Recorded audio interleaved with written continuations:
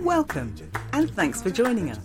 My name is Samanwar Sesha, Director of the Museum of Colour and your host for this series, My Words Donations. As part of the My Words exhibition at the Museum of Colour, we have invited a number of poets to donate objects to our digital collection. These are items that have a real significance to them and their creative journeys. This series is a chance to hear the stories behind those donations. And coming up, we'll be talking with Shazea Quraishi. I'm Shazea Quraishi. I'm a poet, translator, reader, creative writing tutor. I was born in Pakistan, where I lived until age 10, immigrated to Canada, and lived in Spain before settling in London, where I am now. Hi, Shazea. The first thing I want to ask you is, how would you describe your work? That's such a good question. In my writing, truth is very important to me, and it may be an emotional, deep truth rather than facts, although I do a lot of research, which I really love. Also discovery, for me to discover things in the process of writing poetry. And also then metaphor is, I've come to realize, very central, and I'm sure this is probably common for a lot of poets. It's very central to how I write. So it's not planned, it's more organic. It's following my nose and my interests. And so at the heart of my most recent book, The Glimmer, is grief for my younger brother, Asad, who died 4 years ago. And as someone who's felt the loss of the people I love most, I guess, my father when I was 20, dear friends, my cousin, I've thought a lot over the years about what remains of us when we die, because it's much more than memory. I found I was getting interested in taxidermists, weirdly. I noticed there's a growing trend for young female taxidermists in the past kind of decade or more.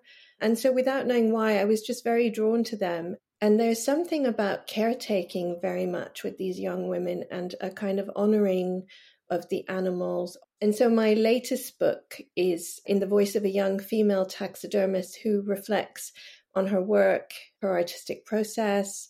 And then also what came into it was over the past, more than a decade, I'd been collecting quotes from artists on their artistic process.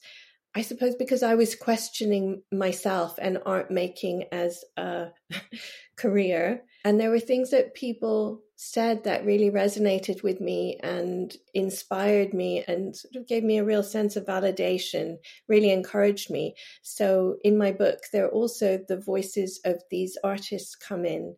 I suppose this is a way of saying this last book is just a way of showing that all my interests, my obsessions and concerns and what's going on in my life feeds into my poetry through metaphor and story. So that's a very roundabout way of talking about my work. Oh, but it's a beautiful roundabout. And and I'm actually thinking, because what I want to ask you next is when you knew yourself to be a poet. And given you've had so many different homes, so Pakistan, Spain, Canada, London. So I suppose it's not just for me in this question, the when, but the where did you know yourself to be a poet? That's really interesting. And what you say about having the different homes, I think that's also really central to my work. And the things that were very difficult for me being young, feeling like I didn't ever quite belong. When we left Pakistan, I was 10 and I went to Canada and I was made aware of the fact that I was not like, that I was different. People would say, where are you from? And then when I went back to Pakistan for a visit, people would say, well, you're not Pakistani.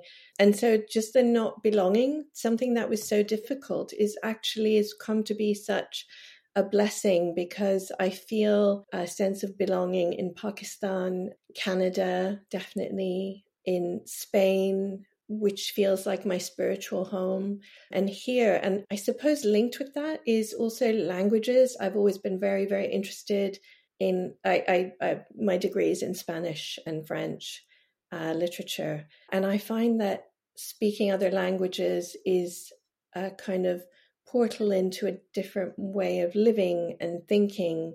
So I speak Spanish and French, and I have some Urdu, but I lost quite a lot of it. I understand a lot more than I speak. I speak some Italian, some German, and I just really love to be able to inhabit a different way of thinking and living through these languages. And I've probably gone off course, but also this brings me to how reading work in translation and reading work from other experiences that are very far removed from my own is very important to me. I read a lot of work in translation, and when I'm teaching, I always bring translated poems to my classes. And I'm also now working on a translation project that I've been working towards for several years, translating a Mexican poet, Susana Chavez Castillo, who is also an activist, and she was murdered for her activism around femicide, the brutal murder and rape of young women in Ciudad Juarez. And she was murdered for that. So I'm in the process of translating some of her poems. So in terms of when I knew myself to be a poet, I think I remember very clearly a poem I read when I was studying Spanish at uni. It was Pablo Neruda, and it was called Explico algunas cosas. I explain a few things. He's talking about the civil war in Spain and just his kind of outrage and the pain of what people were going through. He's from Chile, but that witnessing and that pain that for him was his pain as well. This wasn't happening in his own country. And I just found that really resonated with me, and I suppose how I feel in the world and that sense of belonging to the world. And it's not only injustice in your home that is what concerns people, and just the passion as well. And there's a repetition in the poem. He says at the end, "Come and see the blood in the streets." He talks about why he's not writing about beautiful things and about his land. And then he's saying about what he feels he must write about. It was something so visceral and important. And that kind of truth-telling really spoke to me. And for a long time, I didn't write poetry just because I didn't get on with it at school. I didn't get on with the sort of dissecting of poems and taking them apart. The academic approach to it has never really, it's not something I'm very interested in. But increasingly as I was writing, and I started off writing a novel because, well, when I was younger, poetry wasn't really a career. I didn't know anyone who was a poet. It didn't seem a viable career, and I wanted to write. So I started writing a novel because that seemed more serious, but I kept cheating on my novel by writing poems. And I came to find that writing poetry was, for me, so exciting. It was the way of saying the most interesting things in the most interesting way. And it became something that I just didn't feel quite right when I wasn't doing it. It was a way I made sense of things. And I suppose I felt that thing of feeling like a poet. I think validation is so important. So it was when I began to be published in poetry journals. And then also my first book, The Courtesan's Reply, was published by Ni Aikwe Parks, who is also, I know he's also part of this exhibition, and he published my pamphlet. Flipped Eye published my pamphlet. That was really big for me. And then Neil Astley at Blood Axe also been such a big support. He published my first collection, The Art of Scratching, and he's publishing my next book, which is out very soon. So yes, I was a very late bloomer. I knew I wanted to write poetry. I think I didn't dedicate myself to it until, I was in my 30s, really. And I took a course with Mimi Khalbati, who's a huge influence for me and a real mentor. And I had I set up a meeting. You could have a one-to-one with a poet at the South Bank. It was organized by the Poetry Library. And I brought along some poems. And she just looked at me and said, "You're a poet." That's the first time someone had said that. Oh, that's so beautiful. And she too is in the exhibition. Oh, yes. So let's come on to your donations. We asked you to donate 2 objects to the Museum of Colour. And what is your relationship with museums? Because how does it feel to be included in one and to be asked to donate to a Oh museum? my gosh, I never thought I would be in a museum because I don't have the profile or something about importance. And museums are so central to my experience of the world, actually. They always have been, to understanding who we are and where we've come from, the living beings that we share the planet from, just understanding things beyond our particular lived experience. And I think there are exhibitions that have changed how I think about things. There's an exhibition on making at the V&A that really made me think a lot about artistic process. An exhibition on the Ice Age that one of my objects has come from at the British Museum, which really electrified me. I was almost trembling standing there looking at these objects made 40,000 years ago. And I remember the museum in Lahore, I saw a statue of a starving Buddha. It said so much about history and about India and Pakistan and us being one people, which of course we were before the trauma of partition. And the other thing that I find with museums, increasingly, I've been thinking a lot about the ethical considerations, of displaying artifacts that were appropriated from other countries, other cultures. So to be part of an exhibition in this museum, which is so considered and ethically sound and important, so important in terms of giving space to people who might otherwise be overlooked. I'm so grateful. I'm so grateful to be part of this, and it's really big for me. That's just beautiful. So I'm composing myself before I ask you the next question. So tell us about your first donation. What does it mean to you, and why did you want to share it? It's a book. It's got a very strange title, Glimpses of Sexual Life in Nanda Moria, India. And I found this translation by Manon Mohan Roche. It was translated in 1975, and I think he was quite old at that time. I came across it completely accidentally at the British Library when I was researching the novel, which I did finish the novel. I didn't want to have an unfinished novel in the drawer. But then by the end of it, I just thought, it's not that good. And so that was it. But I came across this book, and it ended up being a translation of the Katurbani, so from the Sanskrit. So these are 4 monologue plays that were written between around 350 and 200 BC, set in the courtesan's quarter. It predates the Kama Sutra. And so in the book, a narrator walks around the courtesan's quarter, and they're monologue plays, so it's just him. And he comments on the women that he sees in great detail, often very lascivious. But there is also this unabashed kind of delight in sexuality. There's a complete lack of shame, which was just such a revelation to me, because growing up in Pakistan, as I did, I come from a very liberal Muslim family. There's still very much, and it's not limited to Muslim culture, of course, but the idea of shame around female sexuality, particularly male sexuality as well, but it's predominantly, women are the bearers of shame. And so to find these sensual and erotic experience of women was to me so important, actually. And it took me a long time to find my own copy of the book. It took me like a couple of years. I would keep going back to the British Library to look at the copy they had. And I was really haunted by these women. And I felt that this was written 2,000 years ago, and women like these existed 2,000 years ago, because art reflects life, even fantasy reflects life. And there was a transgender courtesan in there. And I was very interested in her, in the idea of what it means to be female. And also just in Pakistan, for example, and in India, you see transgender women are very visible. They're also very marginalized, but they're very visible. And so I was really interested in her, and I began to just imagine what these women would say. So that became The Courtesan's Reply, which was a long sequence, which became my first chapbook with flipped eyes. And I did a lot of research around it, around the time, and I melded when the women told their own stories as I imagined the lives they might have had, that they would have fallen in love with each other, with other women.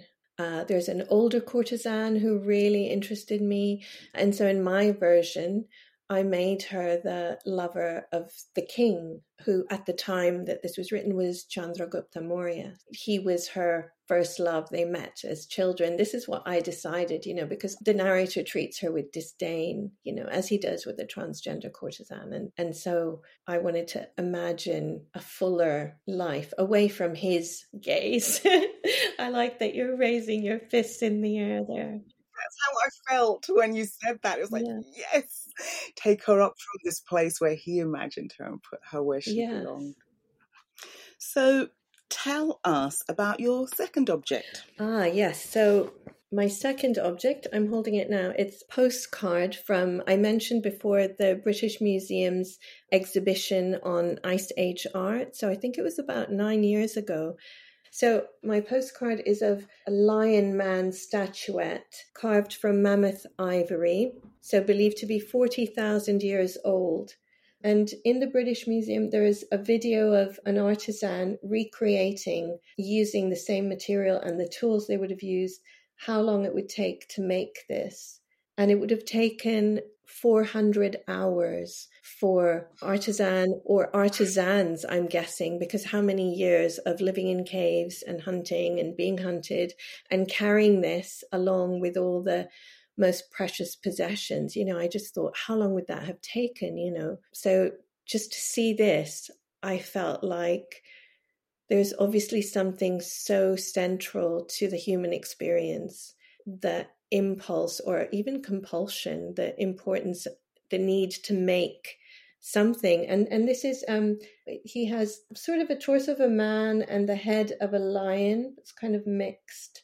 So obviously this is also a story. This was like a creature of myth and storytelling that was created. So for me, it just shows the importance of story and making at all this, even when the conditions were so unfavorable.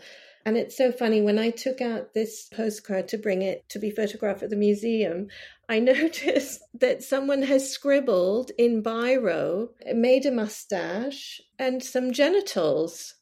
So I've had this for about 9 years. So I know this is my son. He would have, because I would often have it above my desk or something. I never even noticed. At some point, he just felt the need to make his mark on it. It's amazing. I'm going to make a confession now. When you brought that in to be photographed, I looked at it and I found it so disturbing. I had to look away really quickly. And I decided that I mustn't look at it again until I knew exactly what it was. But it's clearly a very impactful thing. It's a wonderful donation, and thank you so much for it. So coming right back to you, and this feels appropriate now to ask you to donate your poem, to tell us which one it is that you're going to donate, and then to share it with our listeners. Oh, yes, I'm so pleased to do this. So I've chosen a poem that was commissioned by Saima Islam at Bradford Literature Festival. It was, I think, in 2018, and there were three of us who were asked to respond to a Gustav Klimt painting, and I was asked to respond to The Kiss. And at first I thought, oh, everyone's seen The Kiss, how can I respond to this?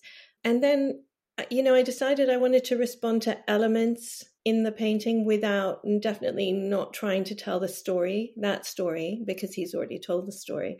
And at this time, so it was 2018, my brother was terminally ill. I was flying to Montreal as often as I could to see him. Once I flew there, I got a cold on the second day and had to fly back because he was having chemo. So I'd see him and his wife, Charmaine. They'd been married for just over a year before he died, although they'd been together a few years more. And they were both the love of each other's lives. I would just see their love, and they knew that their time together was coming to an end. It was so selfless and so all-encompassing. So for me, the lovers in the Klimt painting were them. And I wanted to use the pattern in the painting, which is so beautiful. And it's got these recurring motifs of these flowers. I wanted to reflect that in the form of the poem. So There are these repetitions of words and sounds, which are a bit in the way that the flowers are. You see them kind of repeated in different parts of the painting, and the color gold. This is very like my process of writing. This was a commission, and I think it was the first commission I had. I counted up the number of times I spent working on this poem, and it was between 90 and 100 hours.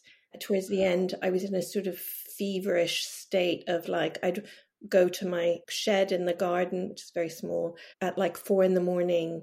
and like work on it for 10 hours because I was close to the deadline. But anyway, at this set time I was writing this, I went to see an exhibition on Wales at the Natural History Museum. I went with my husband and my son, and I found myself unexpectedly standing in front of a glass case containing the bones of the northern bottlenose whale that lost her way and swam down the Thames. So that was in 2006, and she died. And I'd been to the South Bank just to witness, and it was awful. It was terrible. But just to be, I suppose, in the presence, even though this creature was dying. And so to suddenly find myself confronted with her bones, and of course it made me think very much about my brother's coming death. I was standing there with my son's hand in mine. He was small then. And I wanted to tell him something about this, to say something about some sort of consolation. And I looked at the date and I realized that when I'd gone to see the whale, I was pregnant with him. And it's that those weird chances. And then I was there again. And so then in my poem, there's a woman who's pregnant, who's me, but then there's a woman and a boy, and that's not me anymore. That's my sister-in-law. So my brother was married before when he was quite young, and he has 3 boys, and the youngest son was very close to my sister-in-law, to his second wife. And so I just imagined her trying to comfort him in some way. So there's so many things in the poem. The whale just swam into the poem. I didn't expect to have it there at all.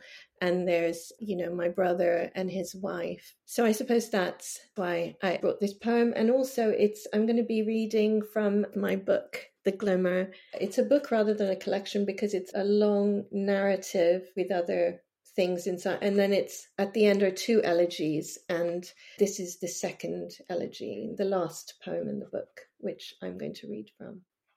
How it begins. A man and a woman press close as flowers press to the pages of a book. Her pale foot slips from its sandal in the vaulted space of a kiss, and the way his hands hold her face is the way leaves hold a bud before it flowers. Now this. A woman alone in a crowd watches a strong brown river struggle to hold the whale that swam down the city's glittering throat, and the air presses, heavy as grief, against her enormous softness. And if a woman and a boy stand before a glass coffin that holds the bones of a northern bottlenose whale, the softness of his hand will be enormous as she tells him how a story that began with a kiss, despite the enormous hole at its heart, can hold a boy, and a river that began with rainwater or snow melt can briefly hold a whale before letting it go, to spill from its mouth into the ocean stories of whales and boys and all it has known. Thank you to Shazea Quraishi for being part of our exhibition and donating to the Museum of Colour. To view the donations photographed by Sharon Wallace and the portraits by Derek Kakembo, head to www.museumofcolour.org.uk, where you can explore the rest of the My Words exhibition and discover our growing digital collection. My Words Donations is presented by me, Samanwar Sesha, and is produced by Stella Sabin for the Museum of Colour. Further episodes of this series are available across all podcast platforms, where you can also listen to our previous project, Respect Due. The music you have heard in this series is by the fabulous Randolph Matthews. You can listen to more of his work at www.randolphmatthews.com. My Words is supported by the National Lottery Heritage Fund, Arts Council England and the Foyle Foundation. Museum of Colour is incubated at People's Palace Projects, based at Queen Mary University, London. Thank you for listening.